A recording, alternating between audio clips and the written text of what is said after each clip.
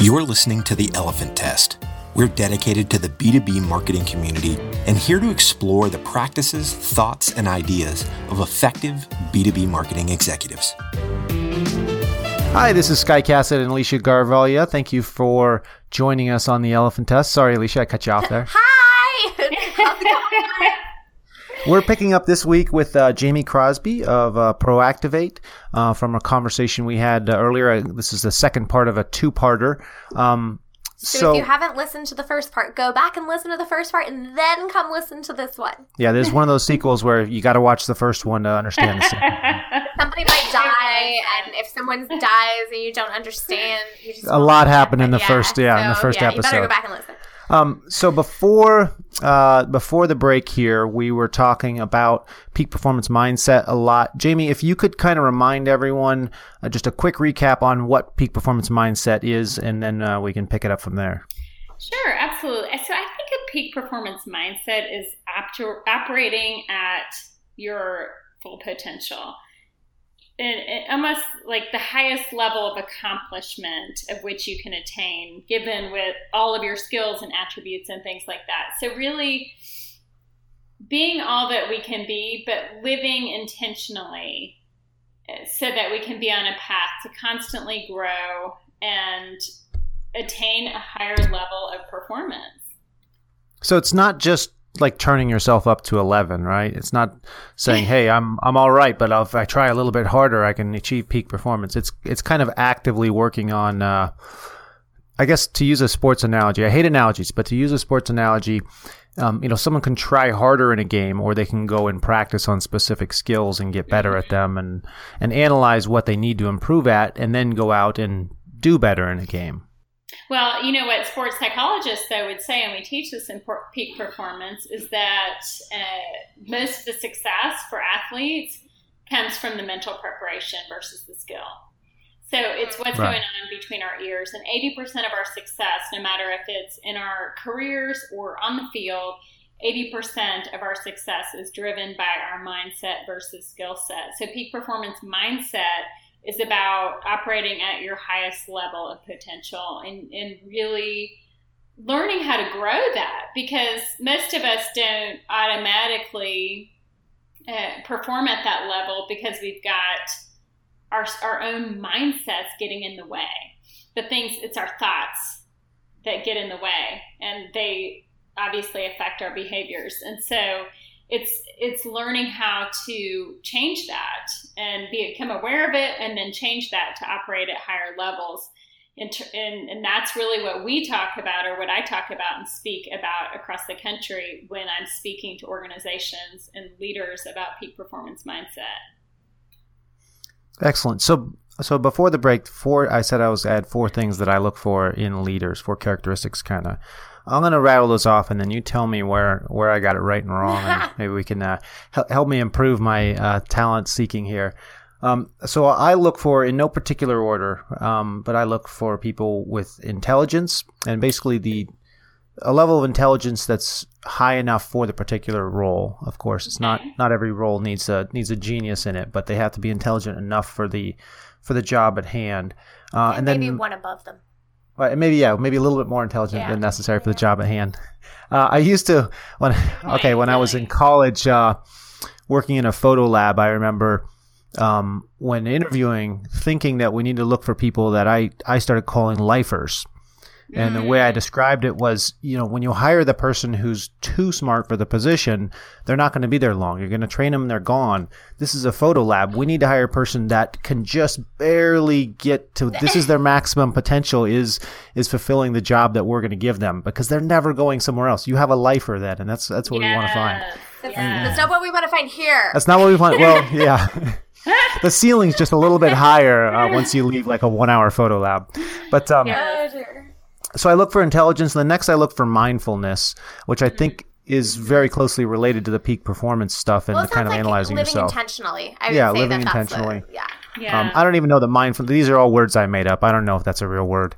It is a real word. We talk a lot. It's definitely a real word. Yeah. And then the next thing is grit. I think grit is incredibly important, not just in jobs that are, maybe require some sort of physical work, but in everyday work.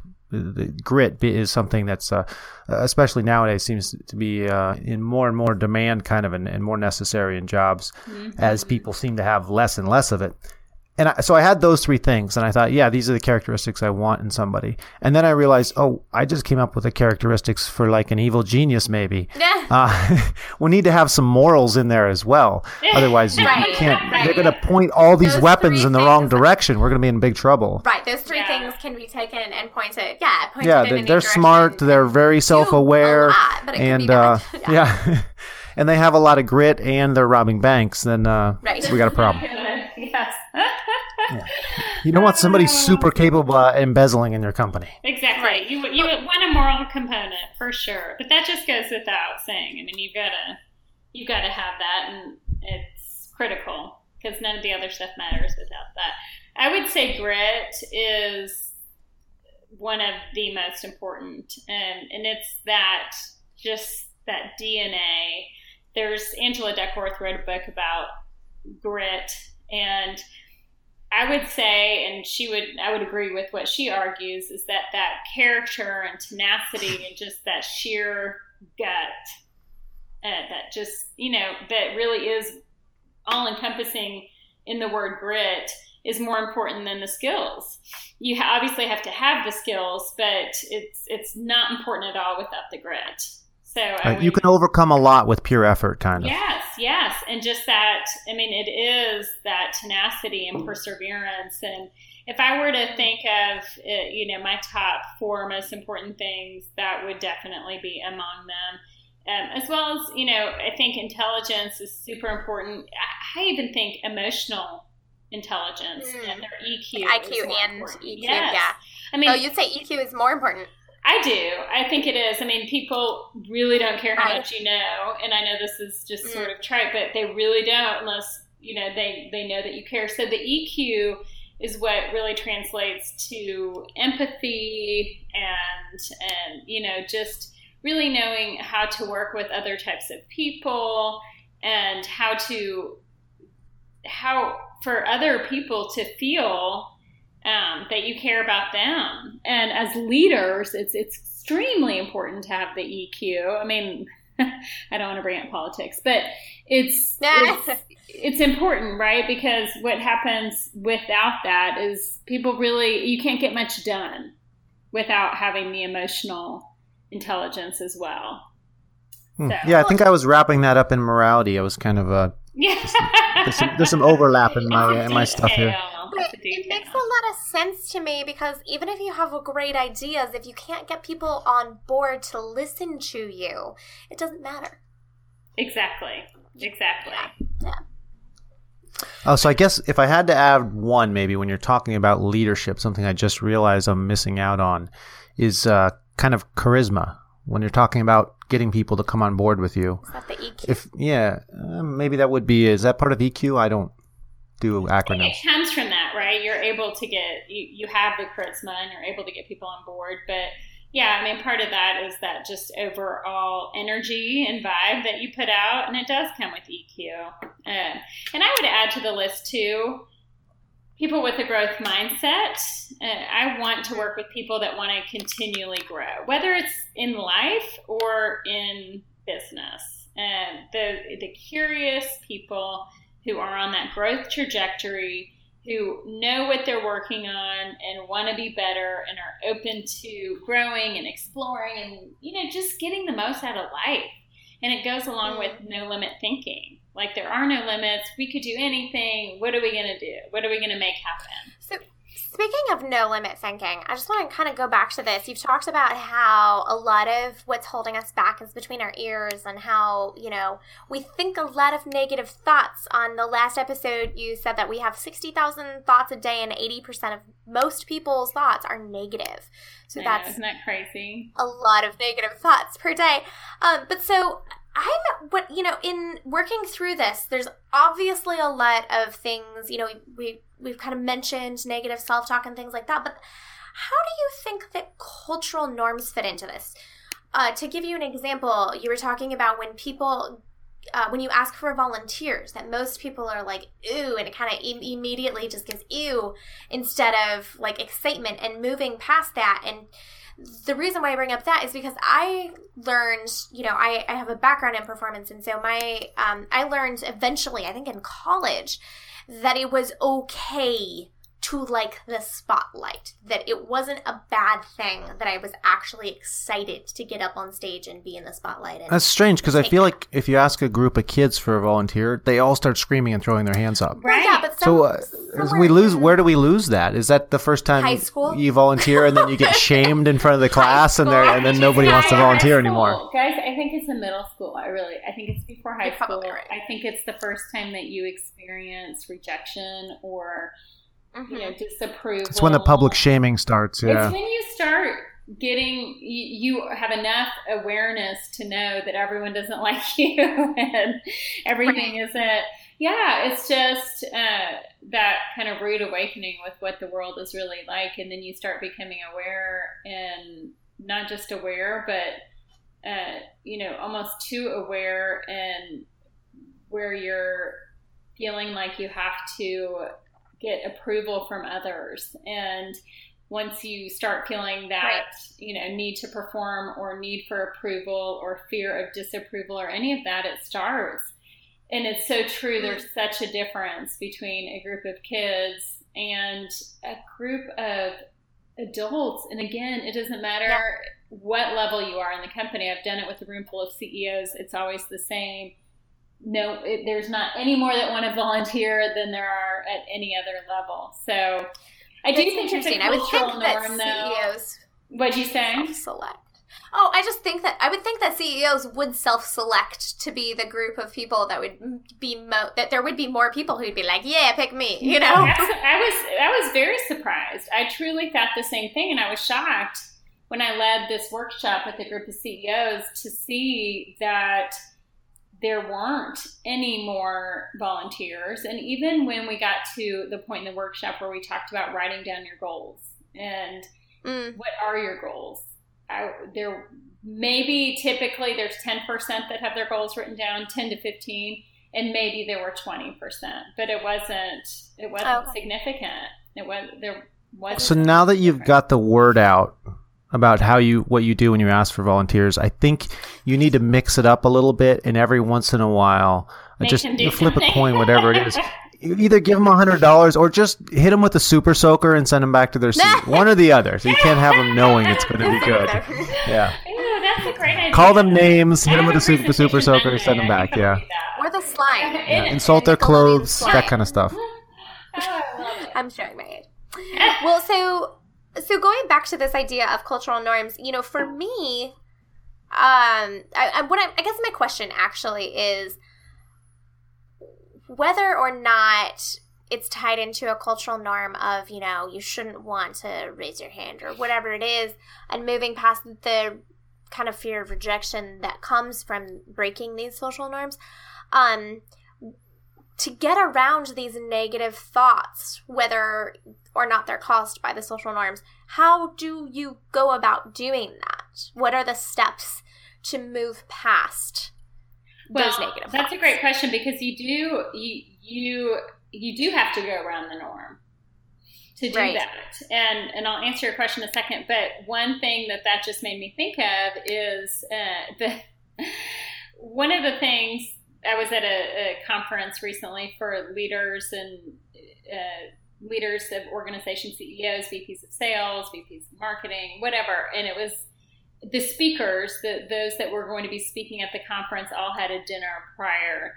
And one of the questions that Gerhard Schwartner, who's the CEO and founder of Selling Power Magazine, who does the certification in performance mindset, one of the questions he asked to the table of speakers at the speakers' dinner was, okay, I'd like for you just to stand up, introduce yourself, and tell us why you're awesome. That there's such a cultural norm against. I mean, that feels so awkward, right? Do you just get almost nervous in your stomach to think about that? And because it seems unnatural and embarrassing to do that, but why? Because again, if you did that with a group of kids, you would immediately stand up and say why you're awesome, right? I'm almost trying to tell my kids not to keep talking about how awesome they are. So, right. Wait till after middle school; they'll stop. Oh I know. So sad. So sad. But very true. I know, but it really is. I'm sorry. The world hits them in When the you were face. saying that about middle school, I have two little girls, and I was thinking, oh, I'm not sending them to middle school now. They're not going. I was homeschooled, and I did not get that. Yeah, I was actually also homeschooled, thinking, and I is that skipped why it. homeschool people like Alicia seem so awkward? Is it because they skip that awkward? rejection phase and they just don't know what's coming? Like, She still doesn't know. Excited. Yeah. socially, they put their necks out and they just don't realize they're about to get shamed. Thanks, guys. That's why I see. She seems sharp enough to know. Yeah, you missed years of embarrassment. That's No, I think actually, but it did take a while longer. It wasn't probably until like high school, end of high school, early college where things kind of hit. And I didn't go to high school either. I was homeschooled all the way through.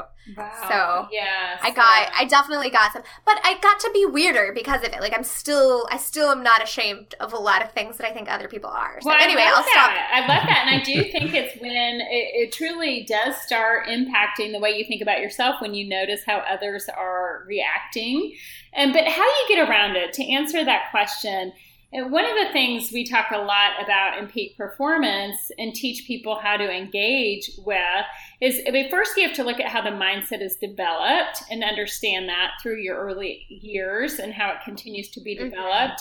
But the way to change that is, and think of your, I'll call it the inner CEO, but it's really that prefrontal cortex of your brain. And one way to think of the inner CEO is think of it like the role of a gardener that creates the right foundation so that the mindset tree, so to speak, can continue to grow at its full potential. So the inner CEO, once you're aware, allows you can engage that inner CEO to say, okay, that is not really accurate. Or say you just go to a meeting and it didn't go well and you leave and you think, I suck. Well, that's natural. Right. That's the automatic mode. But your inner CEO would, when engaged, would allow you to think at a higher level and, and help you to have the ability to view the situation from a higher level perspective with no emotional attachment, or at least greater emotional detachment. So you effectively... you're able to say, well, that meeting didn't go as well as I had hoped. And next time, here's what I would do differently. That's the difference, right? Between someone walking out saying, I suck, versus, this is what I could learn.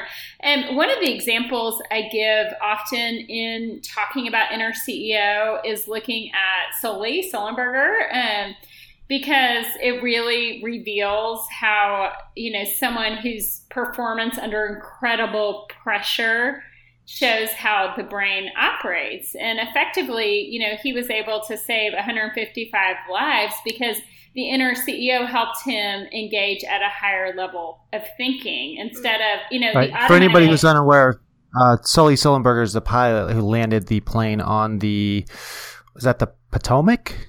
The Hudson. On the river in New York. Yes. The Hudson, yes. I don't know where I got Potomac from. on the Hudson in New York City.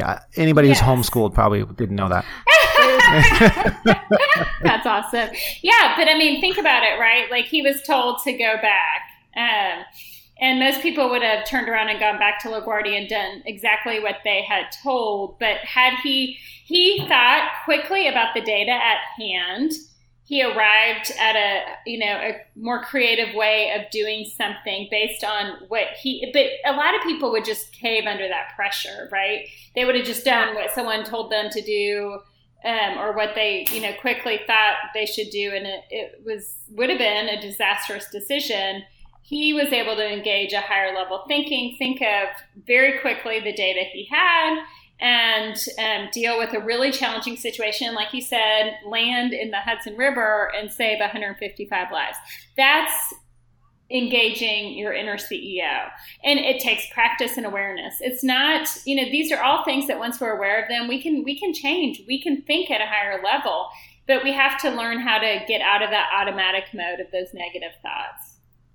I think it's in this same line, but one of the things that I ask people to do is when they want to basically be better than they are at the moment, when they want to get better at something, is to just ask themselves in any moment, what if I want to be better than I am now in the future, this thing I'm just about to do, what would future me do versus however I was going to approach this? What would the better version of me, or if you want to be a superhero, all you have to do is start acting like one, and eventually you become one. So you just ask yourself, what would this person the person I want to be, what would they do in this situation? Well, and then you do that, and tell them, and then you are that. It's just that fast. Like, oh, now you are that person because you're doing everything they would do. And it takes some conscious thought, but eventually that becomes kind of your habit and you can keep improving on it. Aside from the superpowers. Yeah, you still don't have the superpowers. Yep. But you do. It's acting your way into the feeling sometimes, right? You might not feel like you're that person yet, but you have to start behaving like that and you become that. And alongside that, a lot of times when we talk about negative self-talk, because that's one of the things that comes out of, natural negative thinking. And so one of the steps to growing your mindset into peak performance is to manage negative self-talk. That's one of the modalities of growth. And so with that being said, a lot of times, someone maybe talking to themselves and saying how bad something went or how bad they are at something or how they're not successful or whatever it may be. I'll teach people, treat yourself like your own best friend. What would you say to your best friend right now had she or he come to you and said what you just said to yourself? Because it's and it sounds so juvenile, really. But the truth is, we speak to ourselves so much worse than we would speak to our own best friend. And we would come to ourselves with a scenario that we would say, oh my gosh, I am horrible at that, or I suck, or I didn't do that well at all. But with proper perspective, if we were talking to our own best friend, we would never say that. And really, we wouldn't mean it. I mean, we would really think we were much more accomplished if we were talking to our own best friend. So we've got to treat ourselves as highly as we would a close friend in how we talk to ourselves. It seems like a lot of this peak performance stuff really is treating yourself as, there's the you that's thinking right now, and then there's the you that you're going to apply that to. Like it's a separate person. Like it is, you're looking at yourself as your best friend. You're kind of stepping outside of yourself. And maybe in those situations, instead of saying I suck when something goes wrong, or even I'm awesome when something goes right, saying, oh, you know what, this didn't go the way I wanted. Here's the plan for next time. Kind of addressing the issue rather than just beating yourself up. Being what you spoke about in our first recording here, I think you'd mentioned the problem solver type person, like being that for yourself, looking at yourself and saying, this didn't go right. Maybe next time I should prepare better, or maybe next time I should, do these steps ahead of time. Here's a checklist for the next time this comes around, kind of a thing. Right. And so a lot of this, and that's all true. A lot of it sounds, it's just really hard to, I guess, get scientific around it, or it feels like it may be, but there is a lot of neuroscience that really supports this peak performance mindset thinking. And Shawn Achor is an author who wrote The Happiness Advantage, and in his book he talks about people with a happy mindset and how their results are so different. And it's astounding to me. He talks about how people with a peak performance mindset, or happy mindset he calls it, are 23% more energetic and 31% more productive and 300% more creative.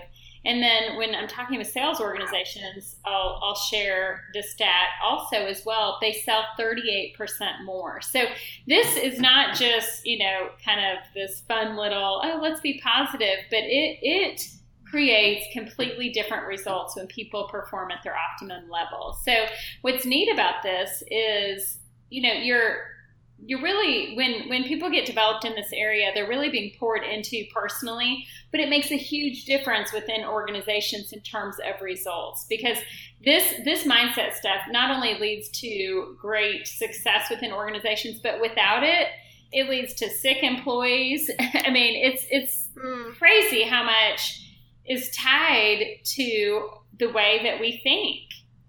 And so it's very absolutely impactful. Exciting and astounding to me. I we've been talking so much about what it is and kind of how to do it. We need to take a break, and when we come back, I would like to talk about how we can cultivate this in our teams, because obviously, as you're talking about this, it has big impacts for your for a business. But before that, I want to ask you a question, and you can answer it when we come back, and that is, what would your superhero name be, and what would your power be? A name as well. Yeah, name. Ooh. Okay. Yeah. Okay. All right, big time teaser for the break. Okay. We'll be right back. Our episode today is brought to you by Engagio.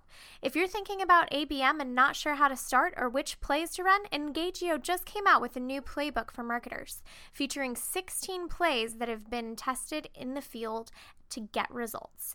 Check them out at engagio.com/orchestration. Welcome back to the Elephant Test. We're here with Jamie Crosby, and we're talking about peak performance mindset. But before the break, we asked Jamie what her superhero name would be and what her power would be. So, Jamie. Rules around that, though? It's got to be business related. It's got to be business related. It can't just be money. I guess money is business related. I had a lot of great ideas that were not business related. Like I wanted to fly and do other things, but maybe you could make that be business related. You wouldn't have to go on Southwest if it's flying. Yeah, you don't have to worry about what class you're in the plane, that kind of stuff. Exactly. But I would say Wonder Woman. I would pick Wonder Woman because when I think of Wonder Woman, I think she's just has no limits to her thinking. She was on an island, so you don't have to be specific. You could be like her cousin. Well, yeah, okay. It's the same exact thing, just slightly different person. Yeah. I like her name. I don't have to be her, although I would like to be her. But I think I just like the strength that she exudes, and just like I can do anything. Nothing will hold me back. And my superpower would be helping others be all they can be, just to see their full potential and fully live out all they were created to be. That's pretty awesome. How about you? So that's what you're working on, is that superpower, What's right? yours, Sky? Right. Me? Right. Oh, now I'm on the spot. Nobody said I was going to be put. I think Alicia's next, and then I'll go. Okay. My superhero name would be Alicia! Like on a roller coaster. And my superhero power would be to bring joy and happiness to everyone. I love it. Oh. So for my name, I think I'd stay with my name. Sky. That way I didn't have to rebrand, yeah. You don't have to rebrand it. Yeah, because my superhero wouldn't wear a mask, so I don't need to have an alternate name also. But my superpower, I think it's come up in previous podcasts, but I would want to know every marketing platform and tool that came out, what its purpose was immediately. So anytime somebody comes out with a new marketing automation tool, how to use it and what its purpose is. So I don't have to look through hours of websites and tutorials trying to figure out, what does this thing actually do? And is it useful? I think that's the way. I just want to know. I feel like there's some websites that are trying to take care of that for you. You still will have to spend hours looking through them, but good point. They're trying to help you there. I have spreadsheets around this. I could just get rid of them, and it would automatically be just pushed into my brain as soon as somebody creates something. I got it. That would be pretty awesome. Yeah. But would it be confined to marketing or just all? I confined it to marketing, so yeah. There you go. If you expanded it to everything, that would be too much. My little brain couldn't handle it. All right. Well, let's get back to peak performance. I really love your superhero, and I love the way you describe it. And I think that fits in really well, Jamie, with what we're talking about. So if we wanted to grow our team, I have my own team. Sky obviously has a company full of a team, and our listeners have teams. So if we are, we can listen to this and we can do it ourselves, but I want to help my team do this. I want to help other people grow into this. What can we do if we to get them to be superheroes too? How do we do that? Well, I'll share with you one study that Harvard Business Review put out, and Marcel Lozada did for Harvard Business Review, and and found that among high-performing teams, so this is just one little thing that we can do, among high-performing teams, the ratio of positive to negative feedback was like 5.5 to 1. So successful leaders, really do. I mean, they have to share the real deal, right? We have to give ourselves, or our teams, feedback and be real about it. But they share positive as well as negative, and the ratio is 5.5, to 1 in terms of positive to negative. So it helps to build high-performing teams by encouraging our team members and also sharing areas for development. I think it starts at the top. Like when you are a learner, when you're someone who has a growth mindset, when you are openly being vulnerable and talking about areas of which you need to develop, you teach people that it's okay to do that as well.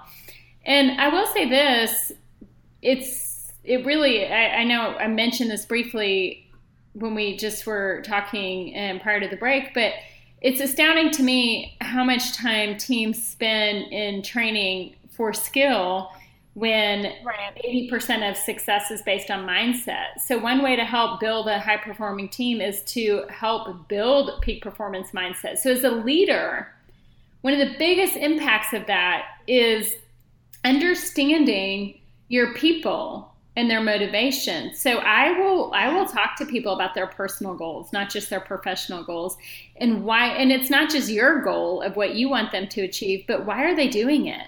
Knowing their why is so helpful in helping you get the most out of their performance. If their ultimate goal one day is to have a home in Colorado for their family, or whatever the bigger why is, you start leading the what and tying it back to the why. And, the what is they're there at work, but then you get down to specifics on how they're going to achieve that bigger picture goal. So you've got to know that about your people to cultivate that within them. I have a funny story that kind of relates to this. Uh-oh. That actually does illustrate it, but it's kind of funny. My roommate in grad school, she was, for the most part, a very safe driver. Would not go, over the speed limit at all. And one day she was driving in the car with her now husband and with me as well. And her boyfriend at the time just turns to me and goes, Alicia, why on earth does, my girlfriend spend, like, she will not go over the speed limit even by 1 mile. And she's like, super, super cautious there, but she will tailgate and like run up to the light and then stop, right? And I turned to him and I said, Alan, which was his name, your girlfriend does this. She doesn't not speed because she's afraid of getting in a collision. She doesn't speed because she's afraid of getting a ticket. And so he figured out her why and turned to her and said, honey, you can get a ticket for reckless driving, for tailgating people, and for doing things like that. And she said, you can? She's never done it since. So, anyway, that's a silly story, but just getting to her why was different. Yeah. Absolutely. It absolutely illustrates that. So I wanted to, I've got a little bit of an ambush question here for you. I was thinking about this over the break.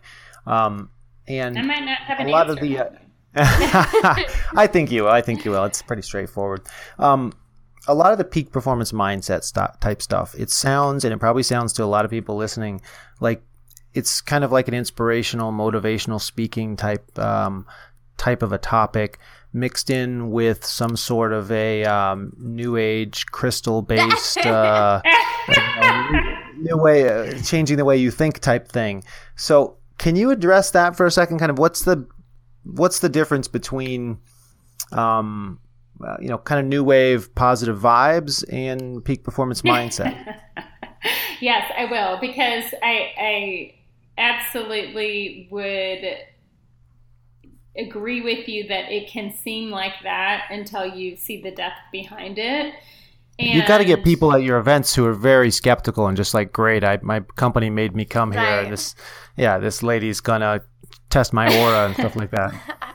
Well, I'll tell you, I mean, they might think that for like 5 minutes, but truthfully, they immediately get engaged and start to see how their automatic thoughts impact their lives. And when we talk about the stages of mindset development, I've just gotten so much positive feedback. But I'll tell you, I mean, they have to know that it isn't that voodoo, just a bunch of just, this is just positivity, that there's science behind it. And, I talked a little bit about that, but specifically, the latest research in neuroscience really shows how people with that, maybe just call it like a higher purpose in life, or that, desire to live at full potential, how it physically affects their body. It lowers the risk of heart attack by almost 30%, and 50% less chance of getting Alzheimer's, 72% lower risk of getting a stroke. So it truly, our brain is tied to this, and it reminds us. And so I think when people are in these workshops, we'll do a little bit about, the scientific connection between a negative mind and our body. And it's a reminder how our brain is such a powerful chemical factory.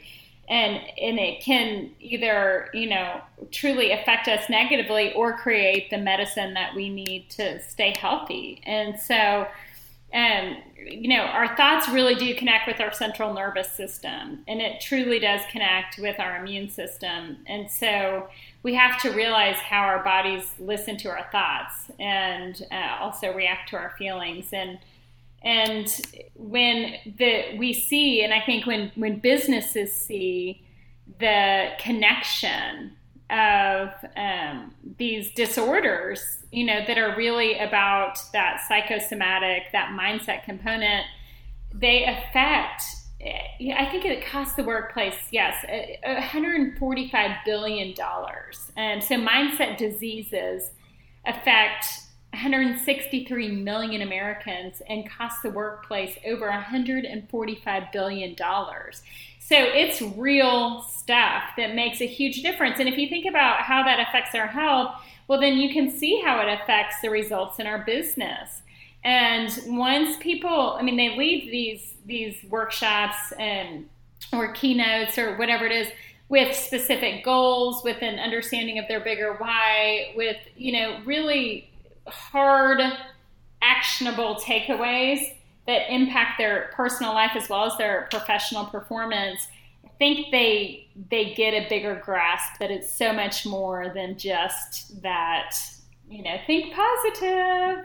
Not just crystals and tarot cards and stuff like that. Right. I don't really so much believe in any of that. Nothing wrong with that, but it's just not what I have no tarot cards. I don't have any crystals. I'm not taking any of that in. If you do a questionnaire beforehand, you should add that. Just add a question to your question. Like the very first question, what's your sign? What's your sign? And what's your moon rising, or some sort of deep astrological question, just so you can get people a little freaked out after they pay. Don't ask them before they pay. After they pay. Yes, of course, yes. And then they show up and you can make a joke about it. Always after they pay. You talk about, having this positive mindset, and you talk about, very scientifically that this stems from the brain, which makes me think about neural pathways and how they're developed through habits. And that when you, I think it's, I cannot cite the research on this, but I think I learned at some point that it takes about 30 days of doing a habit daily to create a neural pathway to change a habit from one to another. And not just doing, but consciously. You have to be thinking about what you're doing. Before it becomes... I think it's 21 days. It's somewhere between 21 and 30, but yes. Somewhere in there. Do a little, 30 couldn't hurt, yeah. It comes in this repetition, not just in the, act of, you can't just do it once. But so what are exercises that maybe we could take away with us to, and our listeners could take away to kind of help their team practice these skills? Well, I think there's a few different things. Yeah, no, absolutely. I would tell you there's several different components. So to answer that question, I just want to explain sort of the framework that would be the different components that lead to peak performance. And one, we have to really understand how, our mindset foundation was created.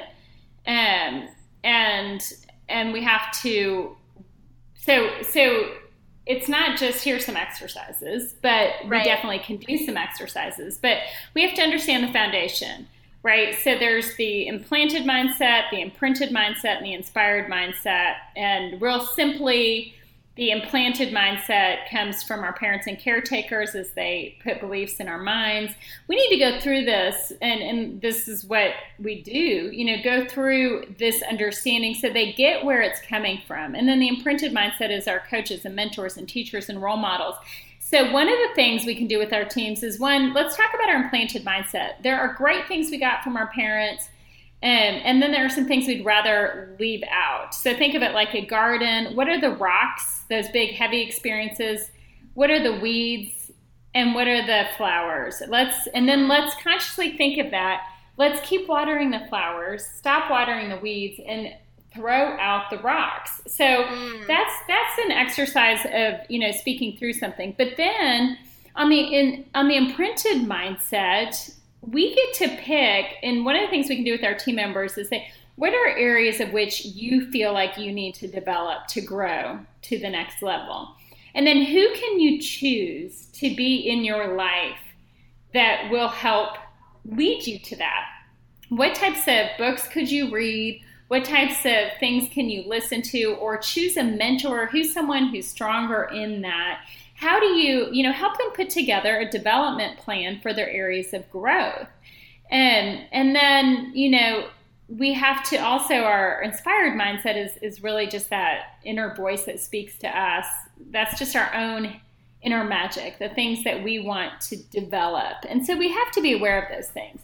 But to take it to the next step, we have to start with understanding our goals and our bigger sources of meaning in our lives.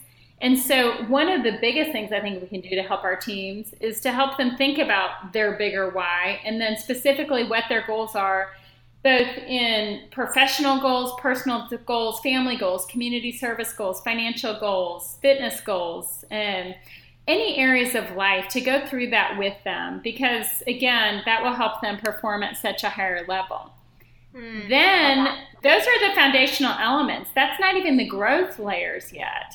Then we have to get into teaching our teams how to manage self-talk, how to master self-activation and be mindful, no-limit thinking, higher meaning in our lives.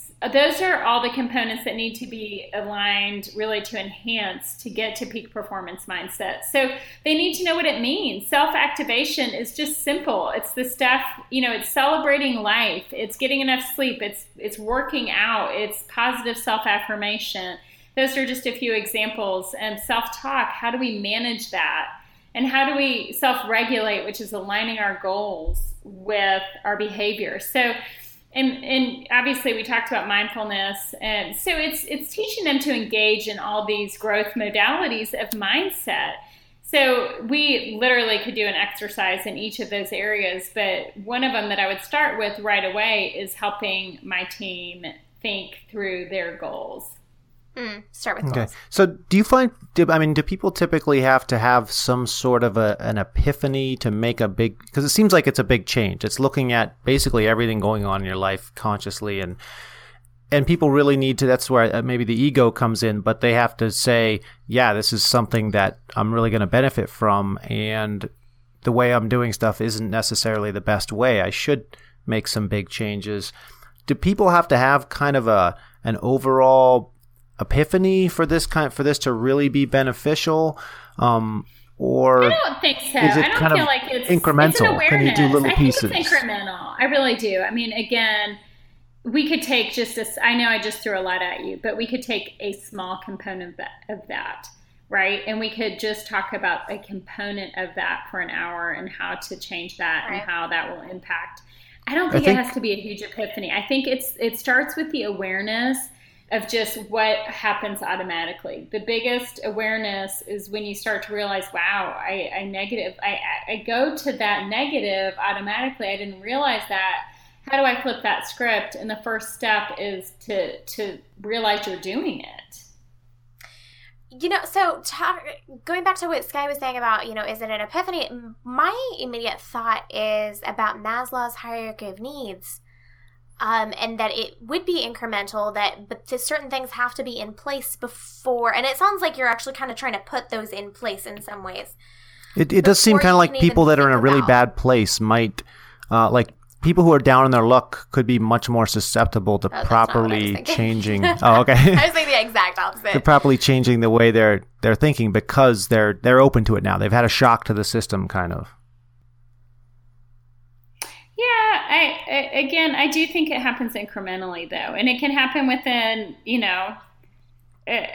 there's growth, there's layers to the growth. It starts with getting some development in that area, most certainly, and getting, awareness and having the ability to just see these things, to understand it, to learn about it.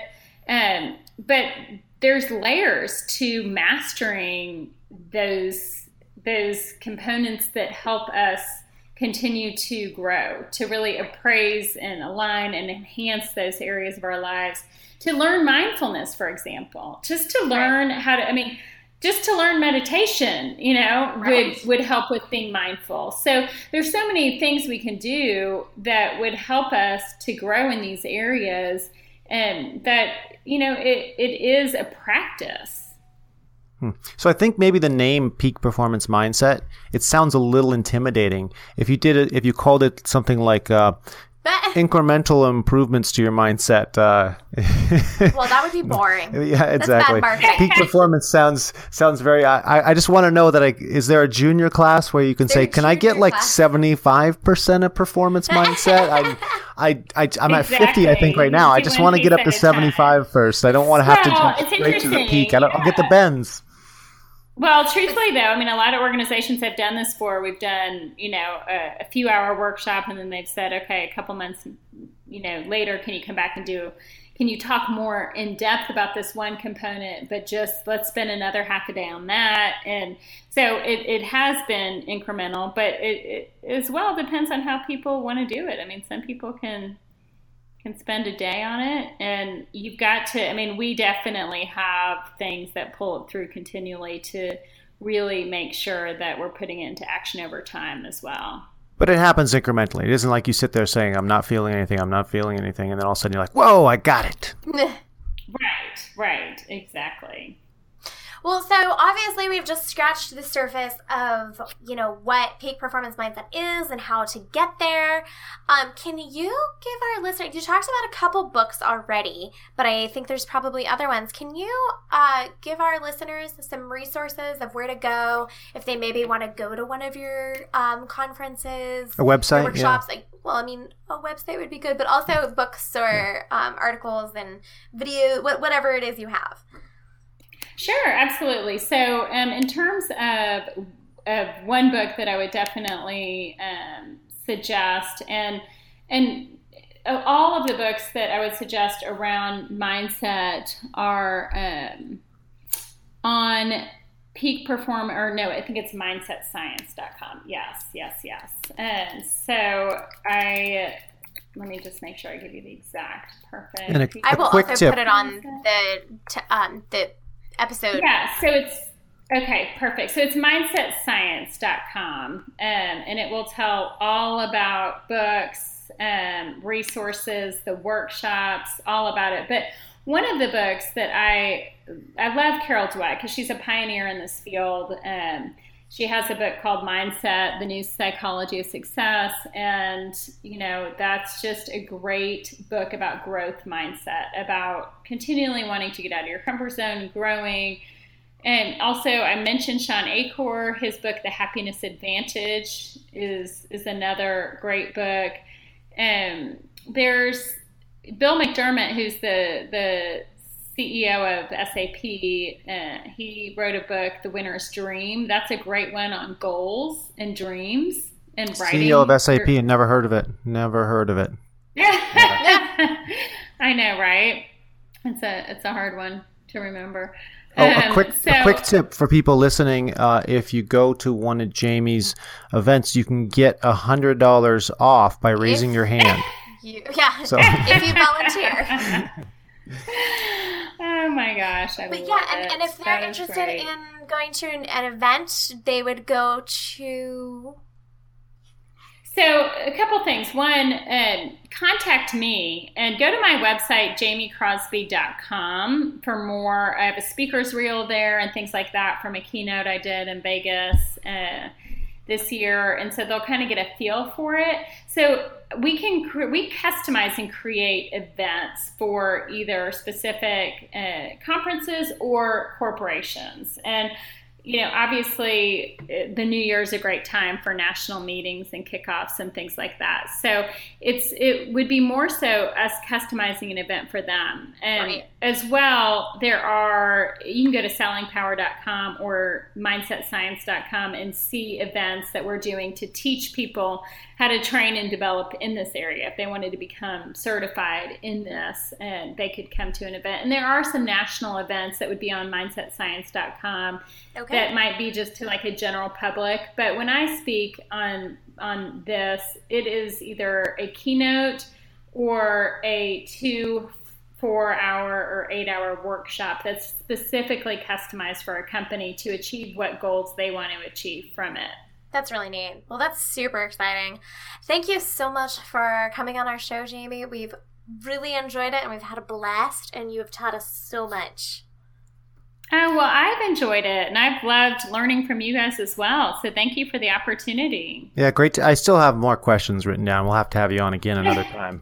I'll keep these for next time. But thanks for coming on. Thank you, everybody, for listening. Anything else that we want to throw out there before we sign off here, Alicia? Any other plugs for Jamie? Anything you want to mention, Jamie? We'll have show notes up on this, of course. Jamie's information will be up there. You can find more about Jamie at jamiecrosby.com. And if you're interested in Proactivate, you can find that at proactivate.net. Just really quick, Proactivate offers top-level marketing, sales, operations, and leadership talent that you need to amplify your message, leverage your position, and expand your business. So go check them out. So I think this episode, we barely talked about hiring for marketing teams. That was really the last episode. But proactivate.net that was part 1. Yep, hiring marketing talent. And then jamiecrosby.com, is that right? For Peak Performance Mindset. I like to keep you on your toes there. There we go. Thank you for listening. .com.net. Yes, exactly. Excellent. All right. Thanks for listening, everybody, and we'll see you next time. A quick word from our sponsor. Effective marketing starts with good data. At Mountaintop Data, we are experts at developing and maintaining high-quality marketing lists. With tens of millions of highly accurate records and more data being added daily, we're sure to have the contacts you need. Learn more at mountaintopdata.com. Hope you've enjoyed this episode of The Elephant Test. Check out the show notes at elephanttest.com. Thank you so much for listening from all of us here at The Elephant Test. Until next time. This podcast is a part of the C-Suite Radio Network. For more top business podcasts, visit c-suiteradio.com.